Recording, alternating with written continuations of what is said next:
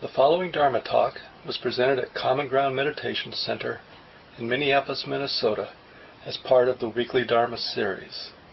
The speaker is Mark Nunberg, guiding teacher at Common Ground.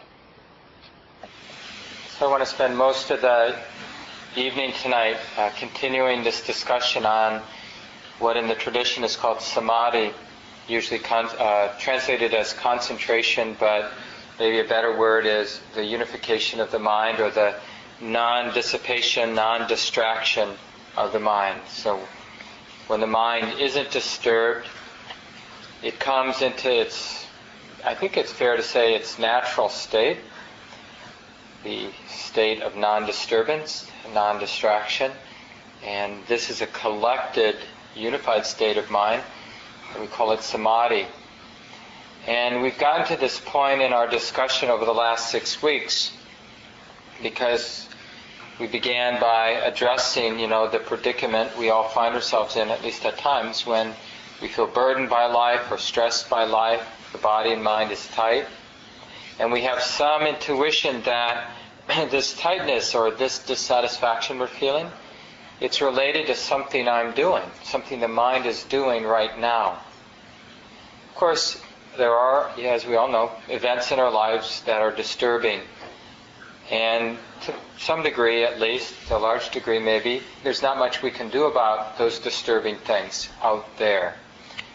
But how we relate to those, there is something we can do. But first we have to recognize that the mind or the heart is doing things in relationship to what is being experienced, what's being seen or heard or thought. It triggers reactivity. And a lot of that reactivity is heavy, is what we call tight, or dukkha is the Pali word for that basic experience of dissatisfaction. Or one way it's translated, dukkha is translated as that which is hard to bear. The feeling of dissatisfaction. So when we locate it here, then we feel responsible for taking a look. Just like we're constantly trying to fix our lives externally. We're constantly trying to fix our partners to make them more like we want them to be, and fix the world to make it more the way we want it to be. So in this way, human beings are not afraid to try to change things for the better. I mean, the whole earth has been transformed in our attempt to make things better. Unfortunately, we've gone a little over the top with that. Now we have problems, right? So we're not afraid of trying to do something to make things better, but human beings tend to keep missing the point. We keep fixing things out there without actually digging into where we could have a positive effect, taking a look at the mind. And then the second trap is then we think, so it's here. My mind, my heart's the problem. My habit energy is the problem. Or I'll just make my mind perfect so we can get on a perfection trip. But that's, even though it's closer to, an appropriate way to handle the problem, it's still a little bit off. Because the more we examine this feeling, this tension we feel, the stress we feel, the heart that's burdened that we experience, the more we take a look at that, the more we realize that it's not about getting somewhere else. It's really about just stopping doing what we're doing. So then it isn't so much a path of perfection, like I'm going to go, I'm going to apply myself, I'm going to fix this mind, I'm going to destroy what's bad. It's a much more nuanced than that. Like one way, even though you may not believe this, but just to sort of open your mind to this perspective is really useful, which is the heart, mind, the life, the experience you've always wanted, perfect ease, perfect love, perfect wisdom. So however you might describe the sort of ultimate state of being, just to imagine it's not far away, right? That it's no more distant than kind of the shifting of perspective. And the reason this is important is when you have that, like you just sort of open your mind to that possibility, not just believing in it, but just being open to that possibility, that real ease, deep perspective, a perspective that naturally leads to compassion and love and kind of wise perspective, wise way of holding the events in our lives, that's just around the corner, just a shift in perspective. Well, then we get really interested in our perspective, right? We get interested in what's really close to home, like how we're viewing, how we're understanding this moment. Because even though we may sort of go over that first hurdle and begin to see that, the problem is here, we can still relate to the problem in a very sort of dualistic way, that I'm bad, I need to get good. I've got bad habits, I need good habits. And instead, looking at the crux, which is perception, or like how the mind is understanding the view itself. And then the interesting thing is, well, how do we flip from, like a distorted view that makes everything appear to be tight and heavy to, what we'd call, let's say, right view. The view where life experience doesn't appear to be heavy, doesn't appear to be stressful or complicated. How do we have that flipping, that switch? And what the Buddha suggests, and those of you who've been coming to the talks have heard me say this, that the basic problem is ignorance, not seeing things as they are. But when the mind actually relates directly to experience, not through its filters, but in a more direct way, then that clear seeing is what flips the view. So the self-centered view, or usual conventional point of view, seeing things from the point of view of me and mine and you and this and that, good and bad, that particular point of view depends on seeing things a particular way, like through that view, massaging, squeezing experience so it fits that view. And then, because we've done that work, the view is confirmed. I am bad, I am good, you are better than me, you are worse than me. And all the tension that implies, I really need this, I'm really afraid of that. All of that perspective justifies all of the tension, all the weight we feel in life. Imagine now even, like the things that do seem to bring weight or fear or heaviness in your mind. Can you experience the heaviness without a strong sense of self? It's like the mind actually can't suffer. This is like a question to explore directly. Can the mind suffer without a sense of self, a strong sense of self or separation? So the way to flip is just to cultivate that clear seeing. It's not like we need clear seeing. We need to abandon what is hindering clear seeing. Because clear seeing is sort of the natural mind. The natural mind sees things as they are. Or conventional mind sees things according to the conventional point of view. So practice, meditation practice, and then more generally daily life practice, is mostly about gaining skill at noticing what's hindering, distorting the mind in any given moment. And the Buddha points out three main forms of distortion: all the different kinds of greed or craving, all the different kinds of aversion or fear or irritation, boredom, all the different kinds of denial and distraction, or what the Buddha called delusion. So these are the forces that distort our seeing, our view, and we can get quite skilled at noticing them and abandoning them. And so, by definition, I mentioned this last week and maybe even the prior week, that by definition, samadhi, this unification of mind, or this natural balance of mind, it arises when the hindrances have been abandoned. So, if we get good at recognizing the different forces of greed, aversion, denial, distraction, delusion, when we get good at noticing them, then we can notice how they come into being and how they cease. We're basically not only interested in greed in the mind, but we want to track it. This is the key to meditation, is the continuity of attention. So it's one thing, it's quite good to notice in a flash, oh, I'm greedy, the mind's greedy. But it's another thing to track it, like to have enough poise, enough composure, enough fearlessness to see the greediness in the mind a moment by moment by moment by moment. Because we'll see it eventually cease.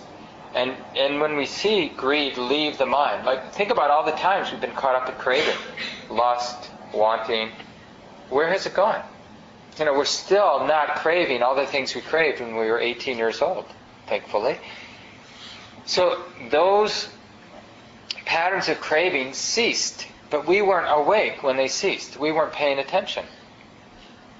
So one of the great lies we tell ourselves when we have a lot of craving is, this craving's not going to go away unless I get what I want, right? But that's not true. That's a lie. There's a lot of things we crave that we never got, and the craving went away. So we have to learn that about craving. We have to track it. We'll learn something about how to abandon it, how to allow it to cease in the mind. And in the same way, if you're just tracking the mind, and you've got that relatively natural, empty balance, clear, relaxed mind, and then all of a sudden greed comes in. You have a memory or you have a thought about something, and you get attracted or attached to it, and the thinking mind starts to churn, and you whip up a lot of craving. And to see craving take birth in the mind is a powerful experience, because there the mind is in its nice, neutral, peaceful, clear balance, and then it gets really disturbed, all worked up, confused by its own constructions, its own projections. And that is a powerful insight too, because we don't blame the object, like the new car we want or the new relationship we want, because that's not what's deluding the mind. That's not what's distorting the mind. It's our own activity. We take the object and then we actively crave it. It's that active attachment, identification with the craving that disturbs the mind. It's not the car or the new relationship that disturbs the mind. The mind disturbs the mind. And this is a powerful insight. And this is important to understand because, we have this idea, we have these statues and we read books about people having powerful concentration experiences, or we maybe have bumped into those really pleasant, concentrated states of mind from time to time in our own practice or life. And then we think, oh, that's the ticket, I just need to do that. But we don't realize that the art of samadhi, there are beautiful states of mind, they are a worthy aspiration. It's appropriate to want to cultivate that beautiful balance where the mind is really bright and alert and really relaxed, not craving, not afraid, at ease, released, all that heavy, tight, reactive stuff momentarily and maybe even for many moments is released. It's a really beautiful aspiration. But the aspiration, the ideal is one thing. But much more important than that is to understand the mechanism. Like, how does that come to be? How does that balance of mind come to be? And what I'm suggesting is it comes to be through the abandoning, through the recognition and the abandoning of whatever it is that's distorting the mind in the moment. We always work with what's going on in the moment, how it is now, and it's always about recognizing what's disturbing the mind and letting it go. And therefore, when nothing's distorting the mind, the practice is not to do anything. The practice is to appreciate that the mind is in balance. So we'll talk more about this next week, but I'll just put a little plug in because this could happen. It does happen for people, of course, in the course of sitting, especially if your practice is regular. You've been doing it for a while. You'll find sometimes when the mind just comes into that nice balance, and there is brightness, alertness, and there is a sense of release in the body and mind. But the habit of the mind is to work. And if now you work, the work itself will disturb the mind. Like wanting to do the practice actually becomes a hindrance. And so when there is a beautiful balance in the mind, the practice has to be as simple as there needs to be the clear recognition the mind is balanced, it is happy, it is content, it is awake, it's like this now, and then just appreciating it, which means just trusting it, just allowing it to be relaxed and clear and what it is. And that itself, that practice of letting it be, appreciating it, not letting it be in a passive way, we're actively aware that the mind is in balance. So it's still very active, but the only thing we're doing is letting it be. We're knowing it and letting it be, knowing it and letting it be. And that itself will refine the samadhi. We'll go from being really balanced and beautiful to being even more balanced and more beautiful, more refined, more still, more quiet, more perceptive, more awake, seeing more. The quieter the mind becomes, the more it knows. Right? Just like if you were in the woods and you were having a conversation with your friend and kind of fiddling with something in your pocket and, thinking about yesterday, you're not going to notice much of what's going on around you. But if you're in a very comfortable position or posture, perfectly still, not doing anything but listening, you're going to notice a lot about what's going on. What you hear, what you see, what you sense. And it's the same with the meditation. The Buddha puts a big, high value on the stillness, the quieting silence of the mind. But this is not something we do, I do.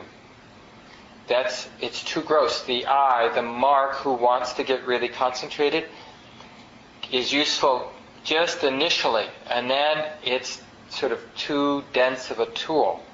So initially it's useful, like I can use that sort of willful ego to get myself on the cushion, to sign up for an intro class, to want to be a good meditator, Initially those kind of attitudes, that kind of energy is useful. But once you're in the practice, then we realize that our first responsibility is to see the hindrances and release them, let them go, see and release, see and release. And then when there's balance, then even that sort of effort has to be released. And now there's just more of a trusting, a letting go, not being confused by the blissful, beautiful, calm, peaceful states of mind that arise. I want to say a little bit more about the hindrances and then open it up for discussion.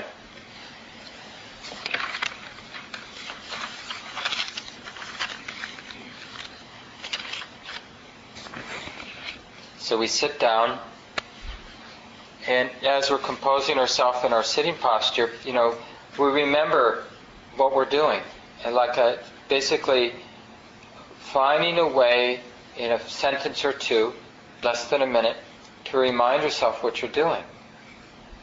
And so, you might say something like I mentioned earlier, that I have this conviction, this confidence based on experience, or I have an open mind. If I have no personal experience, I have an open mind that this mind, this heart, can come into a beautiful balance.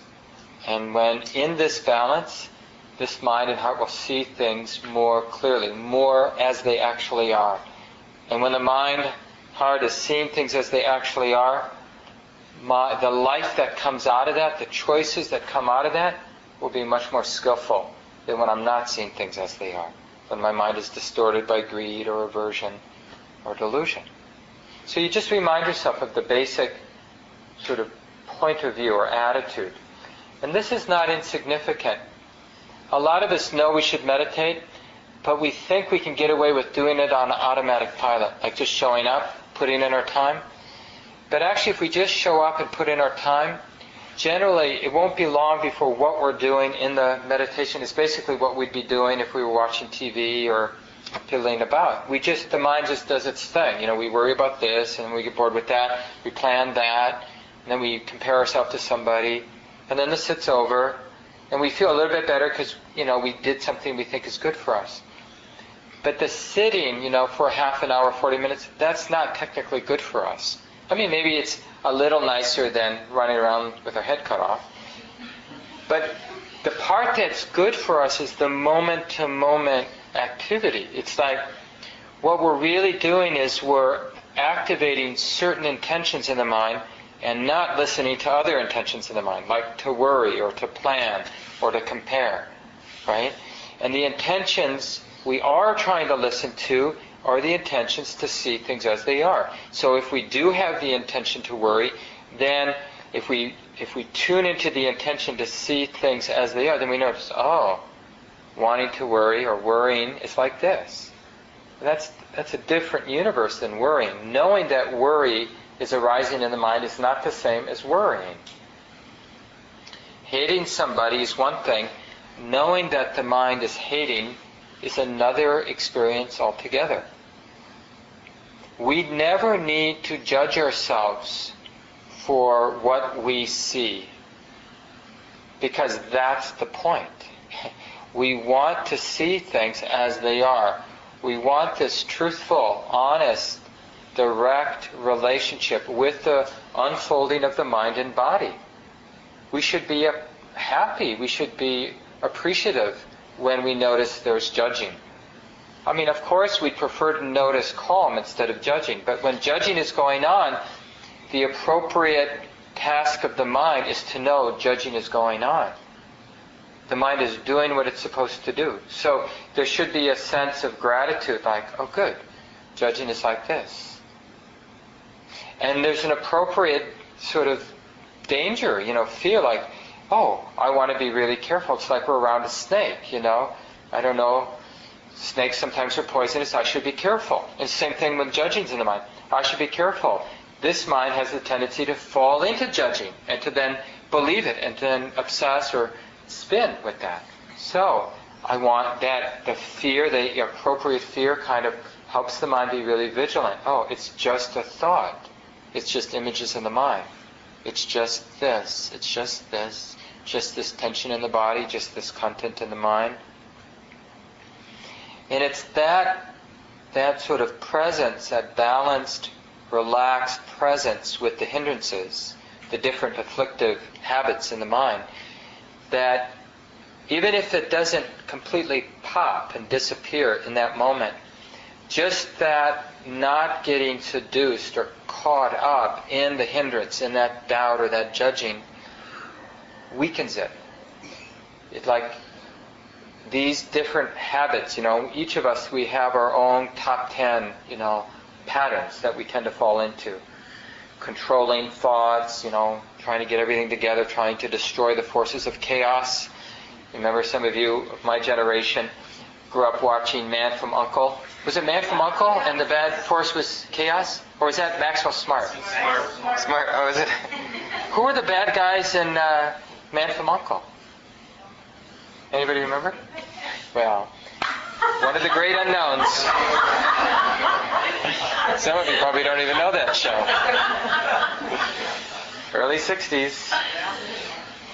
Anyway, so the forces of chaos are there in our mind, but we're not going to do battle with them. We just need to see them as forces of chaos.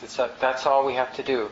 Bring that mindful attention, and by not getting seduced or identified with them, taking it personally, then they begin to fall apart. It's the taking it personally, taking these initial impulses or intentions in the mind or content, little images or thoughts, taking the content personally is what feeds the whole mechanism of delusion, like getting lost in our thoughts, getting caught up in what we're thinking and what we're projecting. And it's possible, but it is only possible if we have something to do with the mind. The mind needs to be directed because its habit is to get lost in our thoughts. And so now we create something, We actually, initially we have to construct something. So at this point in the practice, we're working still. The ego, in a sense, is working. Like I mentioned, we have, because we've done a little practice, we have some fear, like I don't want to get caught up in resentment right now. I don't want to get lost in some fantasy right now. Because we understand that getting lost in fantasy, getting lost in resentment is stressful. It's unproductive. It actually hurts. So that's what the fear is, kind of keeping the mind vigilant. And the mind, in a way, is taking its stance on being the witness. The witness of the disturbing, distorting habits. Oh, now this is happening, now this is happening, now it's this, now it's that. And it can be quite overwhelming. But it's less overwhelming than getting seduced by these things. So a lot of people at this point in practice want to give up because it's a lot of work to see the different things that are coming. Before we get pretty good at concentration, there's a lot of this. The majority, for sure, of our time in a sit is just dealing with our reaction to the physical pain, our reaction to our doubts about being a good meditator, our thoughts about yesterday, our thoughts about the future, our hopes and dreams, and all of these things come, in a sense, packed with a punch. We want to get identified. We want to take those thoughts about whatever, personally, chew on them. Even though we're starting to discern that's stressful. That is actually the cause of all my dissatisfaction, all the weight in my life. So the fear, the appropriate fear, causes a vigilance.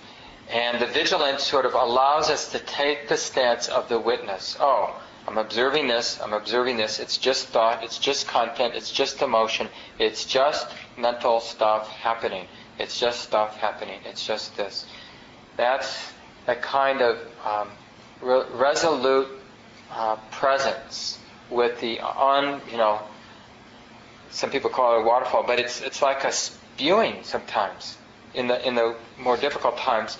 Like the mind is spewing negativity, one thing after another, and we want to be really resolute. Like it's actually healing, it's profoundly transforming to stay upright in the midst of that, to stay relaxed in the midst of that, not to give up, not to believe that getting seduced by our thoughts helps, including the thought, I can't do this. Oh, giving up is like this. This is just a thought, I can't do this, and it's like this. So no matter what the thought that arises, we try to immediately distill it back to the present moment. It's just a thought in the mind. It's just a thought being known here and now. The more we do that, the more we go from just sort of bearing this sort of ongoing assault of our habit energy to getting moments, more and more moments where the mind sees one of these habit energies arising and pops it. It arises, and in a moment it feels real, like, oh, I really am full of doubt, or I really am full of judgment or resentment. And then the mind just notices it as its reality. Well, it's just a thought, actually, here and now. It's just a thought being known. And the whole, like house of cards, falls apart. So we really see something important here. And I'm sure this is something that's happened to everybody in this room. I don't know how aware you were of it when it happened. But everybody has popped these little storms, where there's some little mental storm, motion, content playing together, tight, heavy, and then the mind sees it and it falls apart. The mind sees it's not what it appears to be. It falls apart. And then when it falls apart, the mind immediately lands in that balanced state, for a moment at least, which is very interesting. Because then we start to have this insight, like I mentioned at the beginning of the talk, where you can go from being disturbed to the mind, heart being in a very balanced, simple, pure state in an instant. I mean, no distant whatsoever. And this really begins to transform an attitude we have that when I'm really caught up in my stuff, negativity, it feels like a wholesome state of mind is 1,000,000 miles away, and I need like a couple of years of therapy and a 3-month retreat, a couple massages, and then, to work out my problems with the people involved before I'll get back to some balanced state of mind. But we realize that there can never be anything actually in the way of a balanced state of mind, except what we think is in the way. Does that make sense? It's important. So even though you may feel like I'm insane, I'm crazy, it is the identification with thought that creates the distance to a balanced, awake, easeful state of mind, state of heart. It's the only thing that can actually get in the way. So I wanted to, really emphasize tonight that so much of the work of meditation is initially a fearlessness, a willingness to stay upright, to stay relaxed, no matter what the mind projects. And of course we have our tools, we can come back to the body, come back to the breath, come back to hearing. Right? These are often 3 anchors that people work with in mindfulness practice to give the mind some stability. We can come back to these anchors, get a little escape from the sort of negative habits of the mind, the afflictive emotional mental states that tend to arise. But ultimately, they're going to arise anyway, even if we're with the breath. They'll come in. Sometimes they'll be in the background and we'll just let them be in the background. But a lot of times they'll come right into the foreground of attention. And like it or not, we have to work with them. We have to work with the great fantasy or the great desire we might have or the great aversion or resentment that arises in the mind or fear. And it's like we allow it to be front and center because it already is front and center. It is predominant. And in a sense, we're naming it. We're just calling it for what it is. Like, when the princess knows the name of the dragon loses its power. And it's very much the same. If we know it's just the mind state, just content, just emotion, just sensation, it really loses its seductive power. And so we have to be willing to do the naming even when we don't believe it, like we say, oh, it's fear, but we really think, yeah, but I'm afraid. Then you can name that too. Oh, this is attachment. And when in doubt, when it gets really heavy, you can just make sure that your practice of naming or seeing what's going on, that it has the flavor of compassion. Oh, this hurts. Why not name that if that's true? Like if the state of mind is heavy, it hurts, then name that. Oh, this hurts. Just noticing that really brings in compassion. It actually brings space into our awareness of what's going on. Oh, this hurts. Resentment feels like this. This hurts. I care about this. It's just resentment and it hurts and I care about this. You see, we're really grounding the mind in the present moment reality. We're not embellishing it in any way. We're not catastrophizing in any way. We're just knowing, well, it's like this. There is this afflictive state. It hurts. I care about it. There is this sense of tenderness, of caring, of wishing well for the mind and body.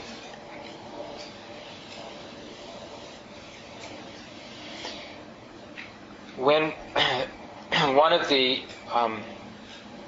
sort of useful, maybe essential ingredients for doing this work is when the mind isn't overly afflicted by negative states of mind, we take those more ordinary moments to develop the power of the mind. So that's why we have these anchors, I usually talk about it in terms of the breath, but there are other anchors you can use for your attention. But it's good to find something your mind likes and then stick with it, because over time it will literally be your best friend, because you can return to it throughout the day. The nice thing about sounds, predominant body sensations, or using specifically the sensations of the breath, they're always available. So if you're in the checkout line or in traffic or at work and you need to sort of refresh the mind and build this sort of balance, you just drop into that present moment experience of the breath for a few seconds. And so when the mind isn't overly afflicted by negative states, then we really do this work. We're basically strengthening the mind, stabilizing the mind by connecting and sustaining attention with the primary object. And it's not done out of fear. Everything in the practice is done kind of in this relaxed way. It's like to really work skillfully with the mind, we have to understand that the mind is like a garden. It's governed by natural laws, just like a garden is. Some of those natural laws we can play with. Some of them are not in our control at all. Like when you're gardening, there's not much you can do about the weather, but you can kind of adapt and adjust from the weather. Like if it's really dry, you put more water down, and if it's really wet, you don't water the garden. And the mind is also a natural system, no different than a garden. And this kind of blows our mind a little bit, because we think the natural world is out there. I mean, this is like an incredible sort of example of our ignorance, how we think the natural world is out there, but it never occurs to us that, well, why wouldn't we be included in that? Why wouldn't this mind and body be included as part of nature? How could it be outside of nature? So we want to look at the natural mind, and the particular, like if we want a particular kind of garden, we have to understand the lawfulness, like what actually sets in motion that particular kind of garden, that particular kind of ecology or, ecosystem. Same thing with the mind. If we want the mind to look a particular way, like really bright, interested, clear, vibrant, and totally released, free of anything extra, well, it's a particular kind of garden, And that's the samadhi. So when we're not afflicted by negative states, we're gaining skill.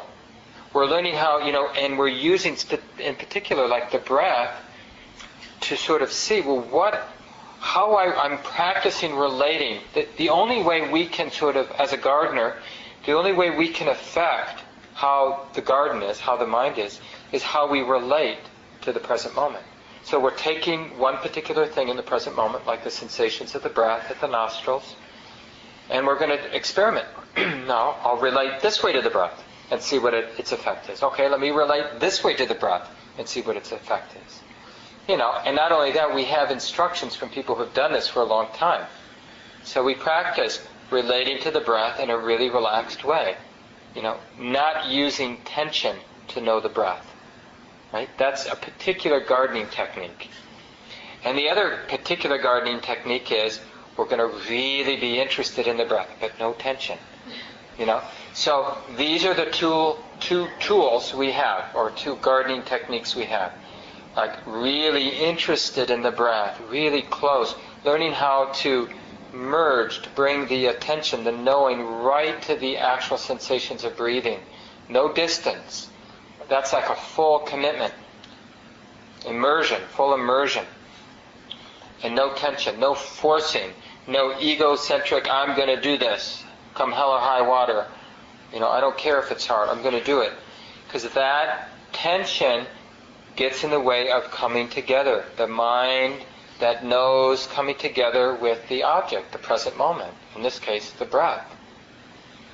So now we've got instructions from a master gardener, and let's see if it's actually true. Did he know what he was talking about? Let's just see. Let's just really cultivate that alert, wholehearted presence and that complete release, not adding anything extra as we practice being really alert to the breath. And then what you'll notice, it seems like a universal science, so I think I can say this with a lot of confidence, not just because the Buddha said it, I see it in my own life. I've seen it in hundreds and hundreds of practitioners' lives, that when the mind that knows and is not tense, not forcing it, knows the object, knows the present moment as it is, a kind of healing happens in the mind. The mind gets very strong. And this is a visceral psychic experience. You can actually know this directly. It's not something you have to take on faith. When you get a little continuity of mindfulness, you'll get a little of this experience. When you get a lot of this continuity, like 10, 20, 30, 40 seconds, where the mind is unbroken, just knowing in this relaxed way, clear, unbroken, no gaps in the knowing of the breath, you'll feel a quite distinct coming together of the mind, building up of energy, stilling of the mind, releasing of the mind and body. And then when you start getting excited about it and get attached to the excitement, it will fall apart. And you go back to a more normal state of mind. And this is the barometer. So when our mind isn't overwhelmed by difficult emotions and agitated mind states, then we really work on becoming a master gardener. What can I do in terms of relating to my primary object, the breath, for example? What can I do to really build, to collect the energy of the mind, building a beautiful balance, a radiant, beautiful balance in the mind? It literally shines. The mind shines when we get good at this. And it's an experience you can feel directly in the present moment. What can I do? How can I learn how to do it? And no matter, people sometimes say, well, I have ADHD and I've got 5 kids and a busy job and I've got these ailments and I don't have any money and I'm. So there are a lot of excuses that are good reasons why this may be difficult to do. But wherever we are in that spectrum, like really distracted, really overwhelmed by difficult mind states, or not distracted and not overwhelmed, we can all get better at this, right? We can get better at recognizing the agitated states of mind and not being seduced by them, and bringing in compassion and wisdom to give us a little bit more composure in the face of difficult mind states. And when we have a break in the storms, we cultivate this healing, this unification of mind, what we call samadhi, which then, of course, gives us more resilience the next time the storms come in. And we'll continue the conversation next week, but I want to save at least 10 minutes here at the end to hear from people. A lot of you have been practicing for a while, or even if you're new, it's really useful for us to hear from each other what's difficult, what seems to be working in your practice, and of course any questions about the talk tonight. So what comes to mind?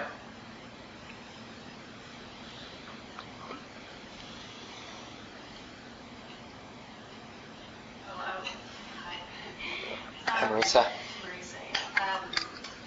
It's so interesting that you said going through the motions, because I really thought I was doing that. And I feel like sometimes that really happens, that I'm just kind of like, putting in the time. Yeah. And I didn't mean to. I didn't come here thinking I would do that. I put in the time.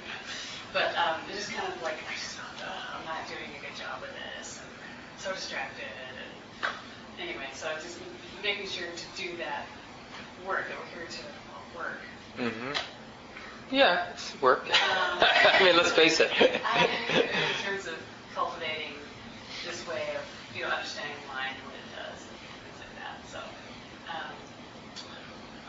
guilty as charged, what can I say? Yeah, but I don't want to be too heavy about it, because there's a lot of power in just showing up, even when our work appears to be not very effective, or most of the time we're just giving in to the negativity or to the, when I say negativity, it doesn't always mean like we're just really hating the person next to us.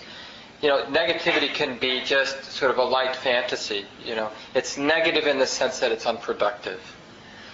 But following through with the intention to get ourselves to the meditation chair or cushion, or coming to the center to practice, that creates a groove in the mind that's really useful. So I recommend it, even if you don't feel like you're going to do a good sit, don't let that be the reason not to sit.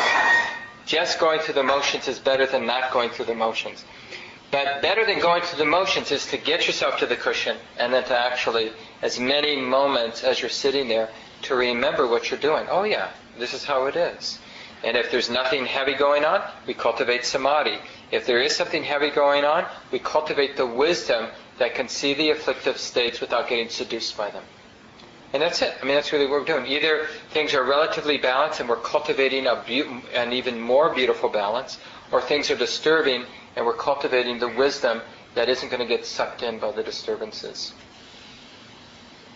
Marissa has a newborn child, so two. Yeah, so that's when you get a little quiet time. I can imagine your mind just wants to become a blob. That's totally true. That's actually a thought I've had many times when I've come here on Sundays. Like, okay, this is the first time that I've had a week to have time to myself. Yeah. So just watering that intention. And a lot of your work is going to be that wisdom work of being in the midst of total chaos and really not losing it. Don't underestimate. It's not pretty work. You don't get the pretty mind states. But it's a very powerful practice if you just do your best to sort of really be vulnerable, undefended in the chaos of being a mom and kind of trapped in that experience, and just learning to submit in a relaxed way, not in a callous way, to the next thing, whatever it is. Good luck. Yeah. Just to build on that, that what you were talking about, how we go through the motion, and as you noticed, I haven't been here in the last few months just because of life and this and that and the other thing, and so but I continued my practice fairly well, and not as regularly as I had, but it was kind of going through. I just was trying to make sure I was getting on the sets and as many times as I could, and so I found myself feeling just like kind of lost in the whole thing.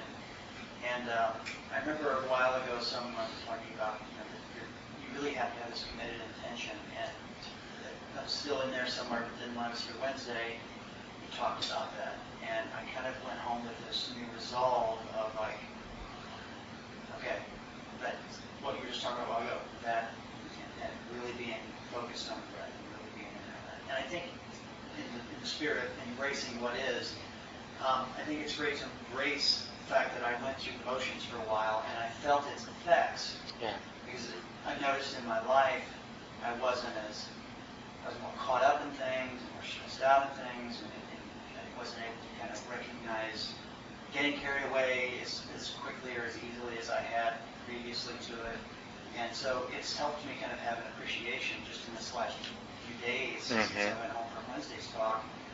And like, it was the best sit I'd had in a long time, because I really, even as my mind started to wander, I was staying aware of that for a few seconds. Yeah. And then we could carry it, it's like that was, and I just felt that presence more, and I think it's such an interesting thing to go practicing for about 3 years now and just see the ups and the downs and the cycles, and it's like you're talking about how it's nature, it's a cycle. Yeah. So it's always great to come here and just hear everyone's struggles with it, and yet at the same time, oh, that's how it is. Yeah. I mean, if we did a poll, at least half of us have done this very definite cycling in and out of the practice. Yeah. Other thoughts people have? What are you learning in your practice that you'd like to share with the group? Especially around this more specific look at like how we use our sitting. Yeah, Judy.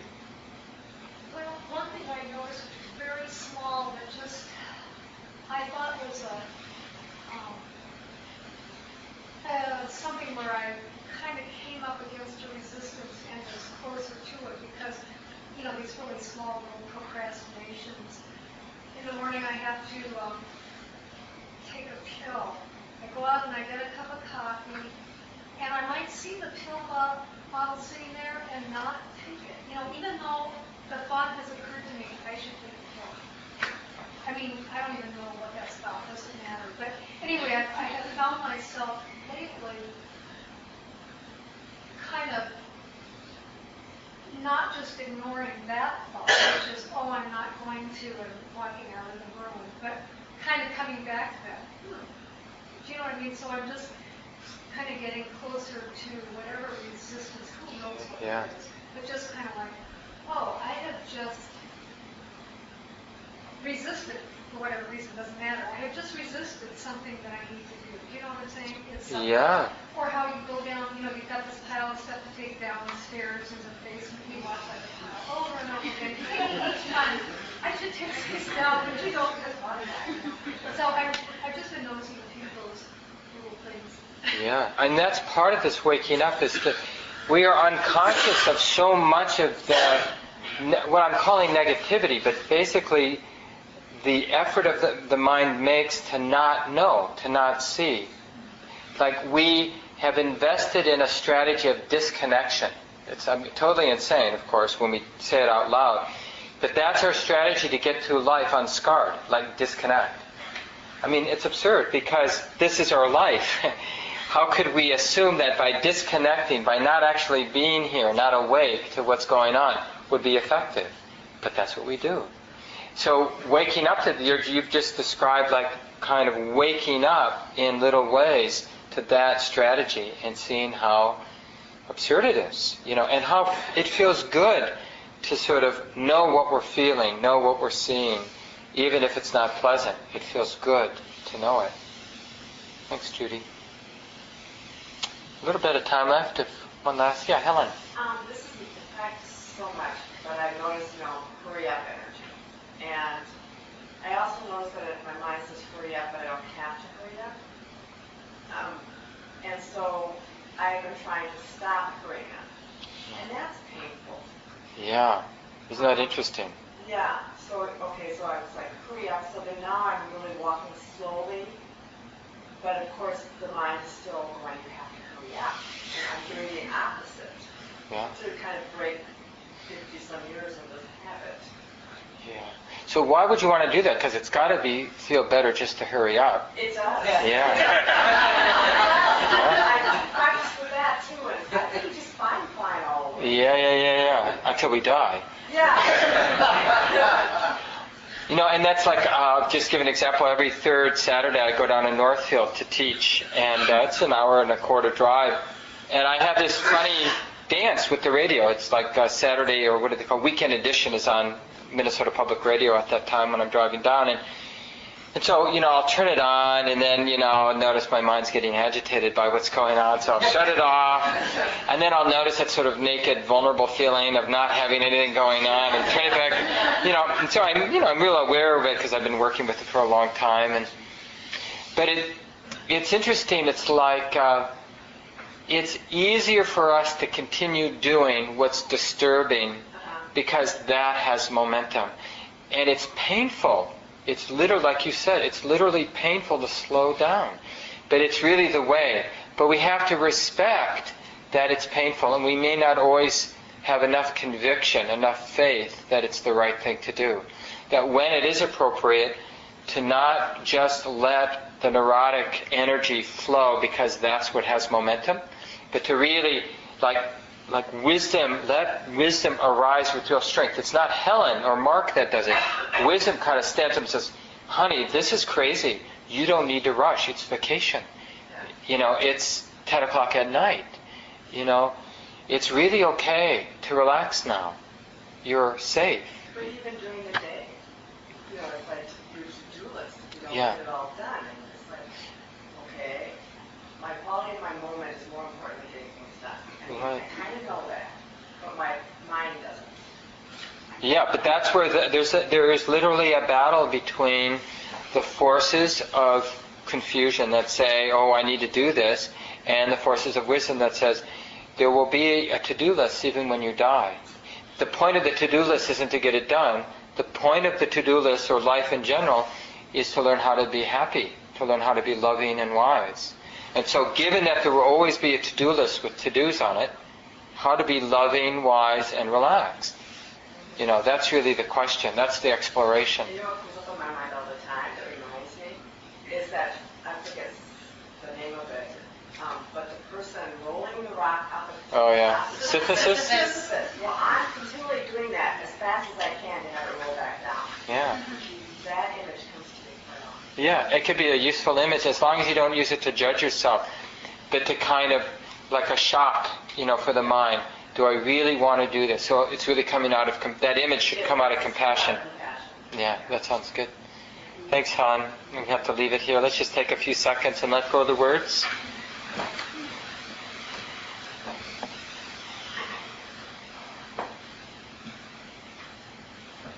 Just appreciate this body, this mind, things as they are now. And appreciating all the men and women who have done the practice in the past, shared their experiences, their wisdom, so that we can benefit from this lineage of teachings and wisdom, and be inspired to do our best, to be a cause for peace and love and wisdom in the world. It's a way of taking care of ourselves and taking care of all beings. So may this be so. And nice again to be here tonight. Thank you for listening. To learn how you can support the teachers and Dharma Seed, please visit dharmaseed.org/donate.